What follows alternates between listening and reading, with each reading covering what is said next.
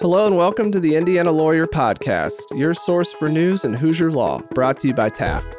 I'm Tyler Fenwick, Indiana Lawyer, senior reporter, and your host. As always, thanks for joining us. For our extended interview this week, I spoke with Kerry Hyatt Bennett from the Indiana Coalition Against Domestic Violence.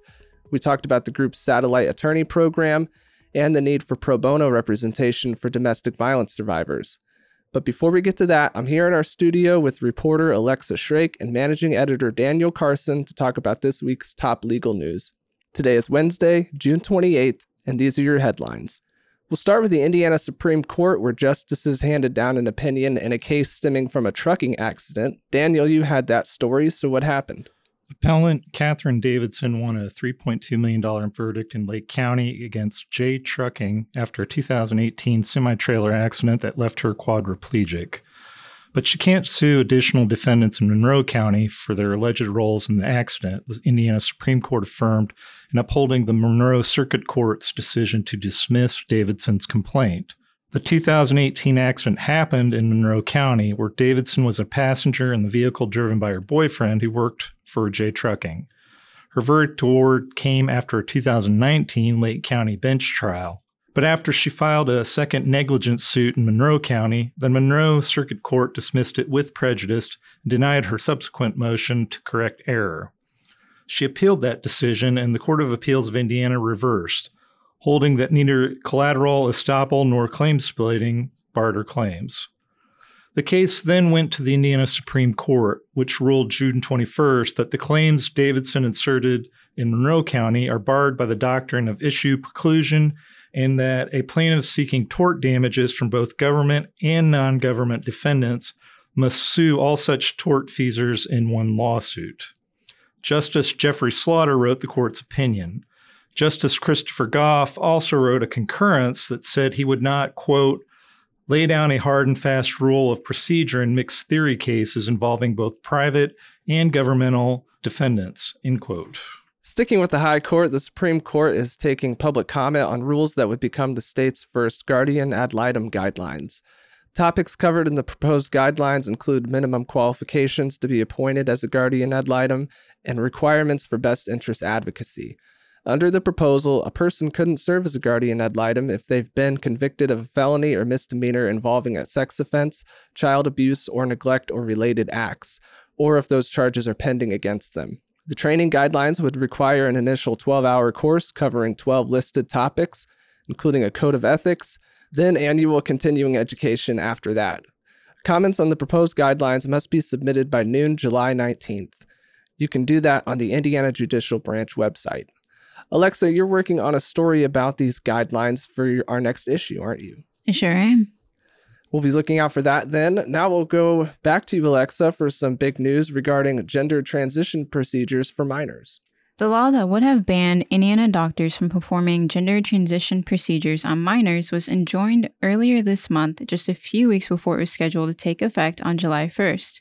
Judge James Hanlon of the Indiana Southern District Court issued a preliminary injunction against Senate Enrolled Act 480 on June 16th. Here are the oral arguments in the case just 2 days prior.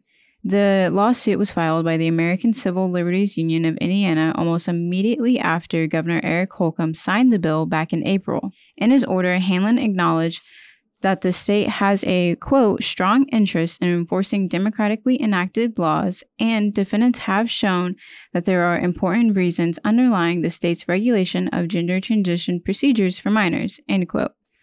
But Hanlon also said that if plaintiffs had shown a likelihood of success on their claims that the law would violate their equal protection rights under the 14th Amendment and their free speech rights under the First Amendment.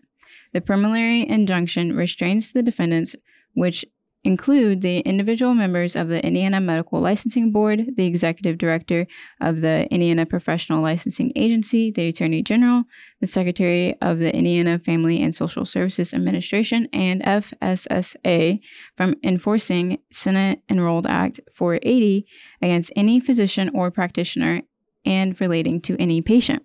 In his statement, the Indiana Attorney General Todd Rokita's office said the state would, quote, keep fighting for the kids via legislation like SCA 480.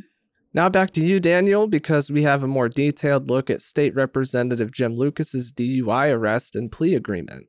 Police footage obtained by the Indiana Capitol Chronicle shows a smiling and sometimes laughing Jim Lucas after his arrest in May for driving under the influence. The Republican representative pleaded guilty to 2 misdemeanors, operating a motor vehicle while intoxicated and leaving the scene of an accident after he struck a guardrail and drove the wrong way on an interstate entrance ramp while intoxicated. He received a 60-day suspended sentence on the OWI charge and a 180-day suspended sentence for leaving the scene. Lucas failed multiple sobriety tests with his blood alcohol concentration registering at .097, higher than the .08 legal limit in Indiana. But he engaged police in conversation and was generally cooperative during the stop, according to the Capitol Chronicle. He talked to police for nearly 30 minutes about a variety of topics, including social media, Hunter Biden, firearms, knives, Anne Frank, the weather, and the law enforcement profession. Indiana's GOP House Speaker Todd Houston struck a non-committal tone on whether Lucas would face additional discipline by the legislature, telling the Capitol Chronicle soon after the plea deal that he hadn't spoken to Lucas or seen the agreement. He said, quote, "I'll take a look at it and see what we do moving forward," unquote. Okay, we unfortunately have news of 2 judges who recently died. Alexa, what can you tell us? So this month, 2 prominent judges in the state passed away. First was former Court of Appeals of Indiana Judge William I. Garrard, who died on June 2nd at 91. Garrard was appointed to the COA in 1974 and served on the appellate bench for 26 years, then another 16 as senior judge. His opinions were known for their directness, lucidity, and brevity, according to the court. His most notable was Castleman v. State, which established Indiana's Castle Doctrine. That doctrine provides a measure of legal protection for homeowners who resist unlawful entry into their homes by law enforcement officers. Garrard was a recipient of Wabash College's David Peck Medal, 3 Sagamore of the Wabash Awards given by Governors Otis Bowen, Evan Bayh, and Frank O'Bannon, and the Indiana State Bar Association's presidential citation. He graduated from what is now called the Indiana University Maurer School of Law in 1959 after serving in the U.S. Army. Then, on June 11th, former Monroe County Judge Viola Taliaferro died at 94. Taliaferro was also a graduate of IU Maurer, graduating in 1977. She was considered an icon and groundbreaker in Bloomington and the Monroe County legal profession. After graduating from IU Maurer, Taliaferro opened her own firm focusing on family and criminal law cases. In 1989, she was appointed magistrate judge for the Monroe Circuit Court.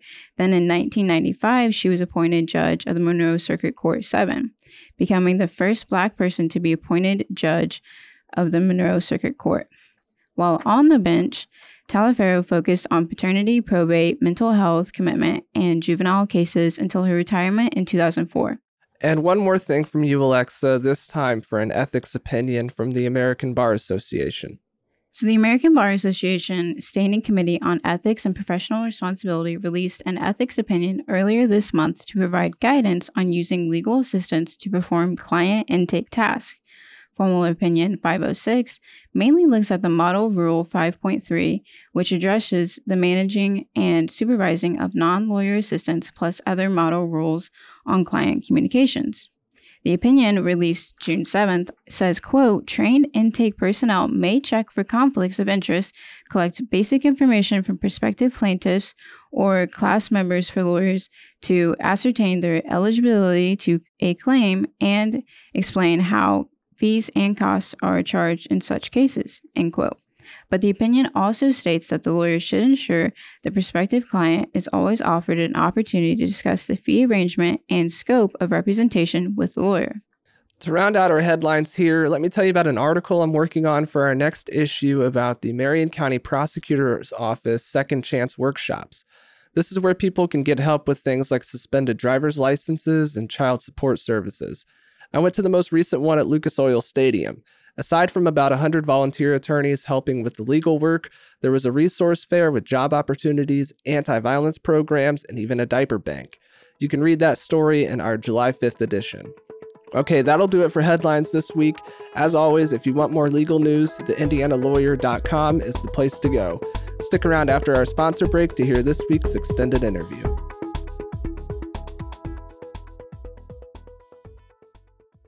Taft, today's modern law firm. At Taft, we cultivate a highly respectful, transparent workplace that fosters creativity, teamwork, inclusion, and diversity. We couple our culture with a client-first approach, rewarding lawyers who understand their clients' goals and work to deliver success. Taft, the modern law firm. To learn more, visit taftlaw.com. For this week's extended interview, I'm joined over Teams by Kerry Hyatt Bennett. Kerry is Chief Legal Counsel for the Indiana Coalition Against Domestic Violence, and she's an adjunct law professor at IU McKinney. Thanks for joining me today, Kerry. Why, thank you, Tyler. Thank you for having me.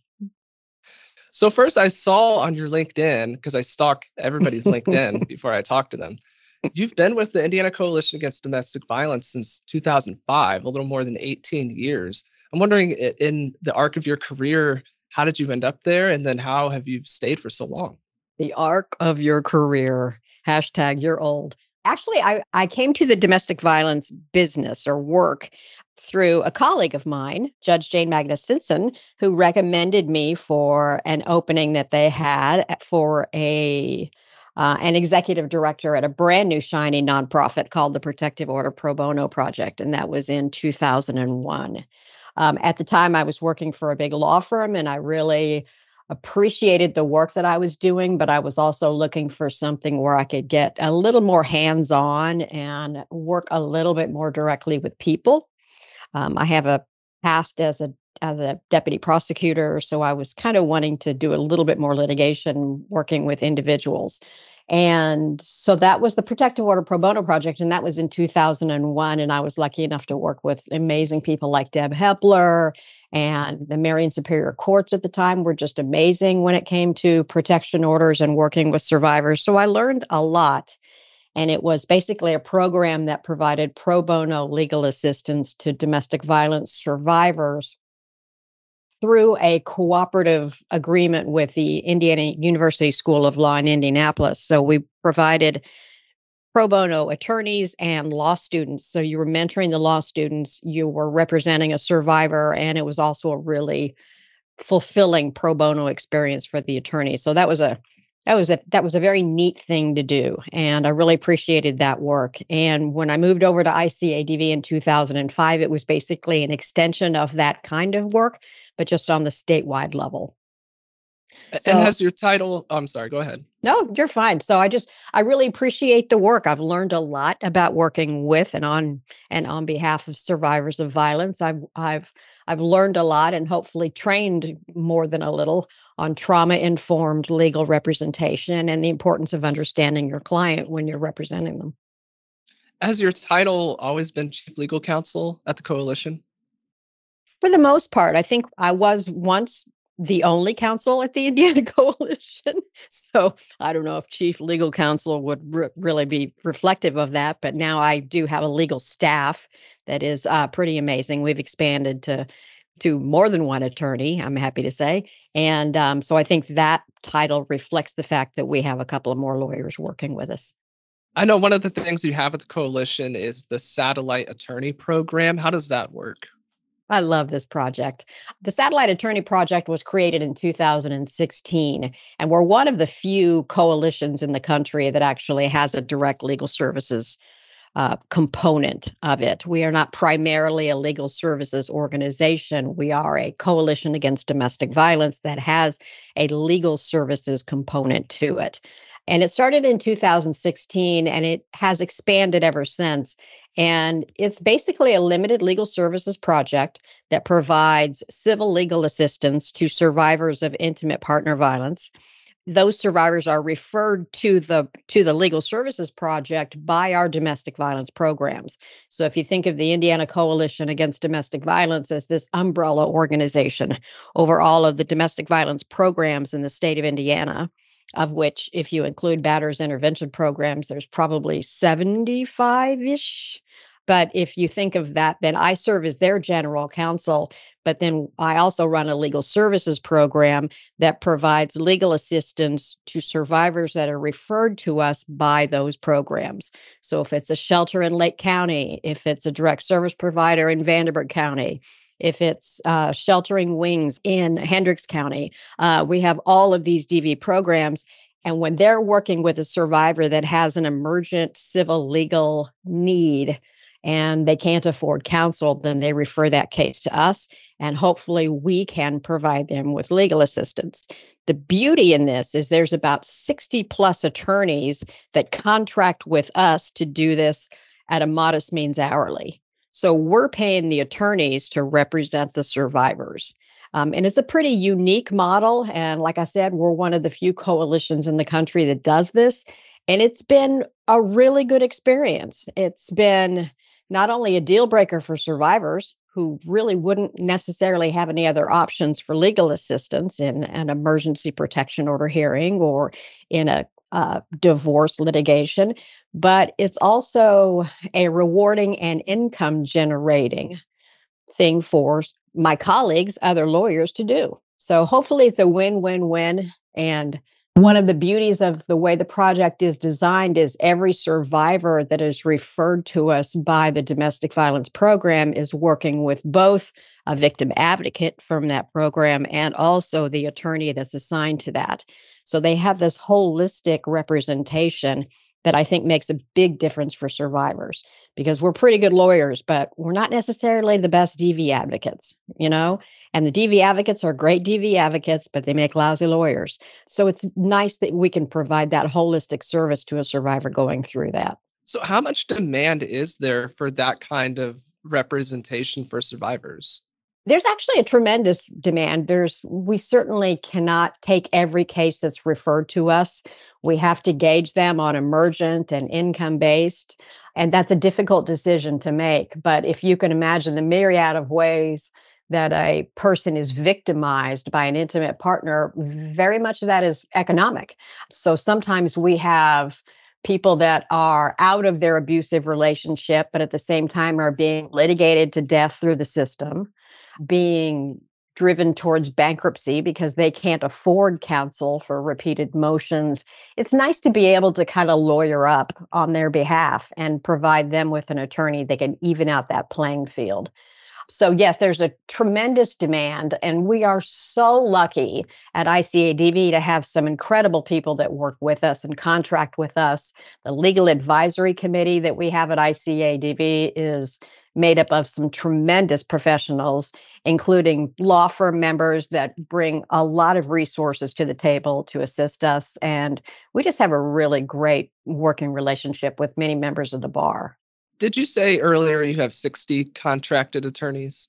More or less, yeah. We've got about 60, 65. What we try to do is use events like the training in the U.S. District Court for the Southern District of Indiana, and there will be one later on this year in the U.S. District Court for the Northern District of Indiana. So, because they're both fulfilling obligations by the POWER Act, which is a federal act encouraging them to do some training on domestic violence.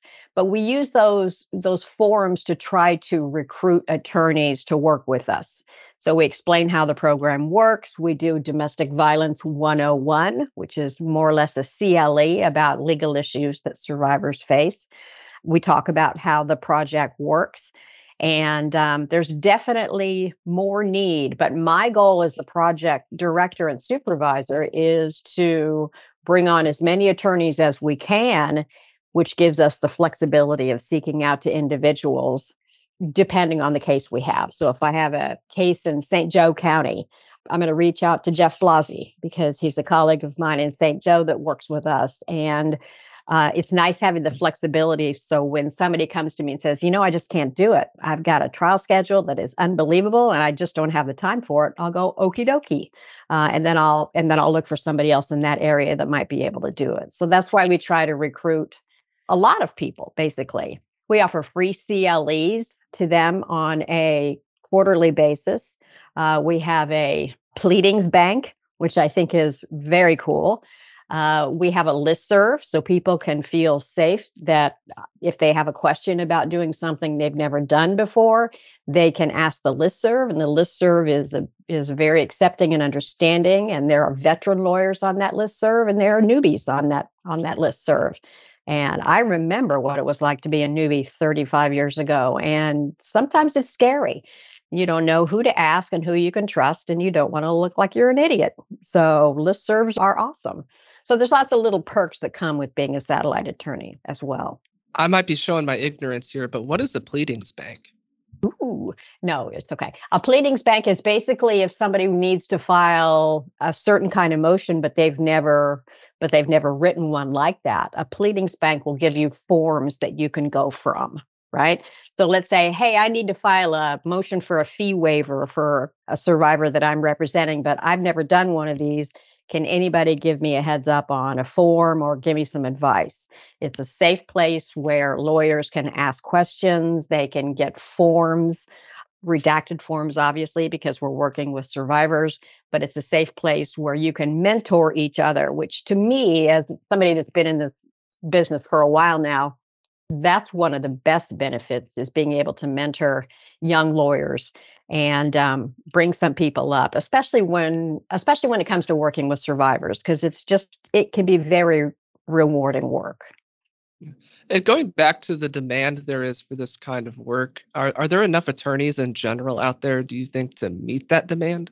Oh, probably not. We always have the consistent challenge of providing representation to litigants who can't afford counsel. That's just an ongoing thing. There aren't enough legal services lawyers out there. There aren't enough pro bono attorneys out there, and we do the best we know how to do. But I tell you, what's really helping is our ability to appear remotely.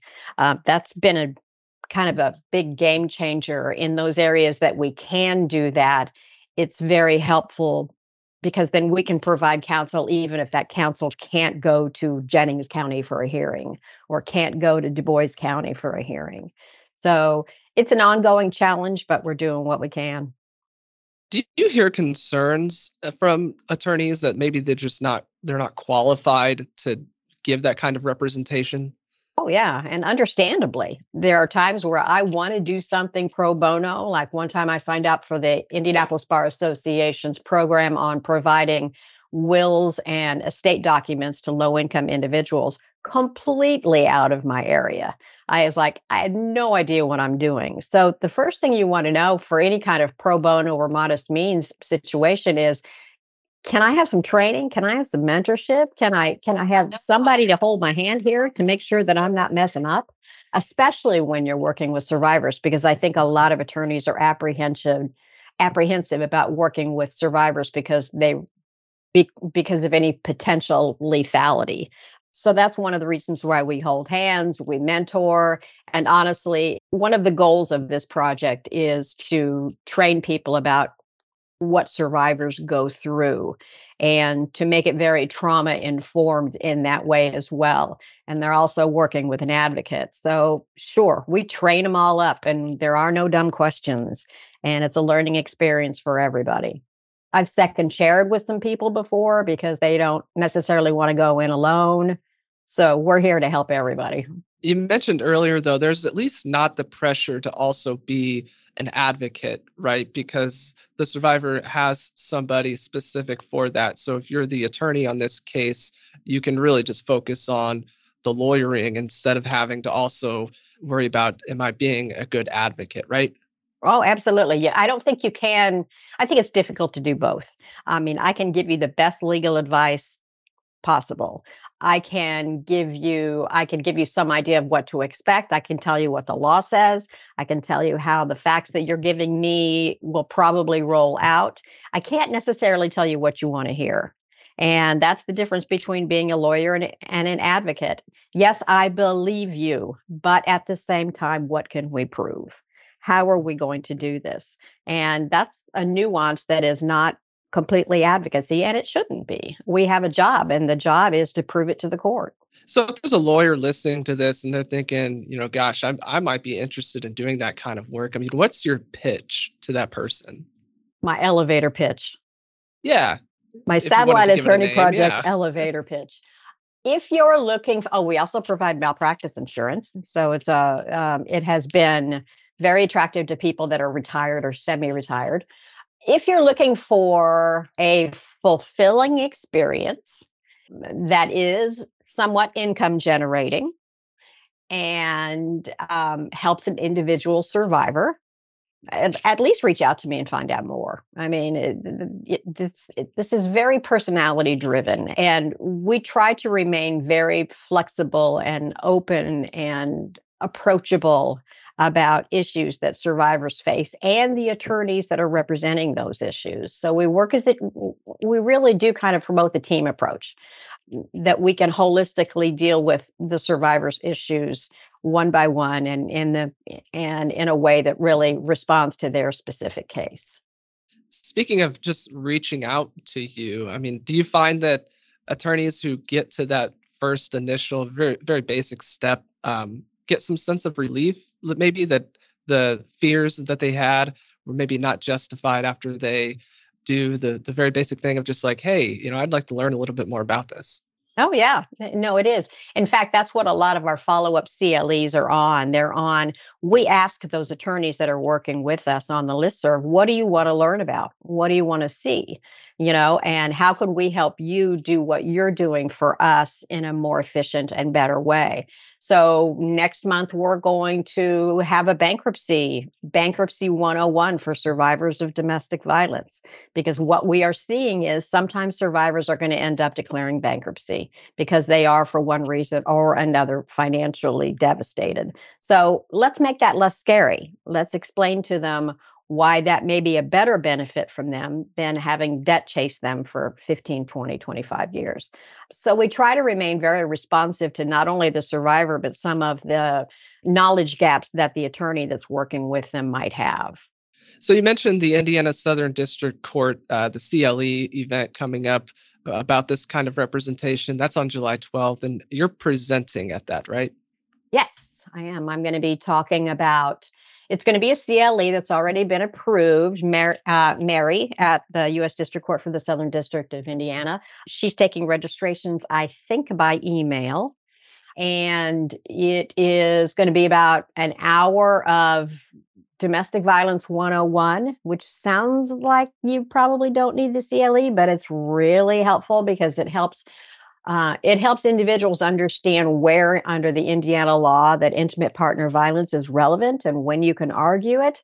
It breaks down some of the specific laws. It talks about trauma-informed legal representation and explains in general how the Satellite Attorney Project works. So what's your goal when you do CLE events like this? To make the issue less scary for people that hear domestic violence and start to go, oh my God, I could never do that. Because, well, just to make the issue less scary, more approachable, and to try to encourage individuals to, in the time that they have, maybe donate some of that time back to represent a survivor. One of the things that I think works best about this project is if I reach out to you and you don't have the bandwidth to take a case, or you're not feeling completely comfortable with taking that type of case, so maybe can you be mentored? Or, hey, can I get somebody to do this with me so I can learn while assisting the survivor?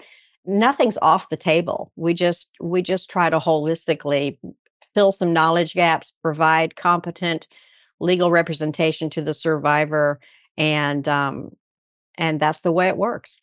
We have more information on that event, by the way, at theindianalawyer.com. But I want to make sure I have this right, Kerry, before we go. If you're somebody who maybe can't make it on the 12th to that hour event, there's a Zoom option too, right? Yes, sir. There certainly is. Okay. Well, thank you for joining me today, Kerry. I really appreciate it. And that'll do it for this week's extended interview. As always, to hear our previous interviews, visit theindianalawyer.com or find us on your favorite podcast app. We'll talk to you next time.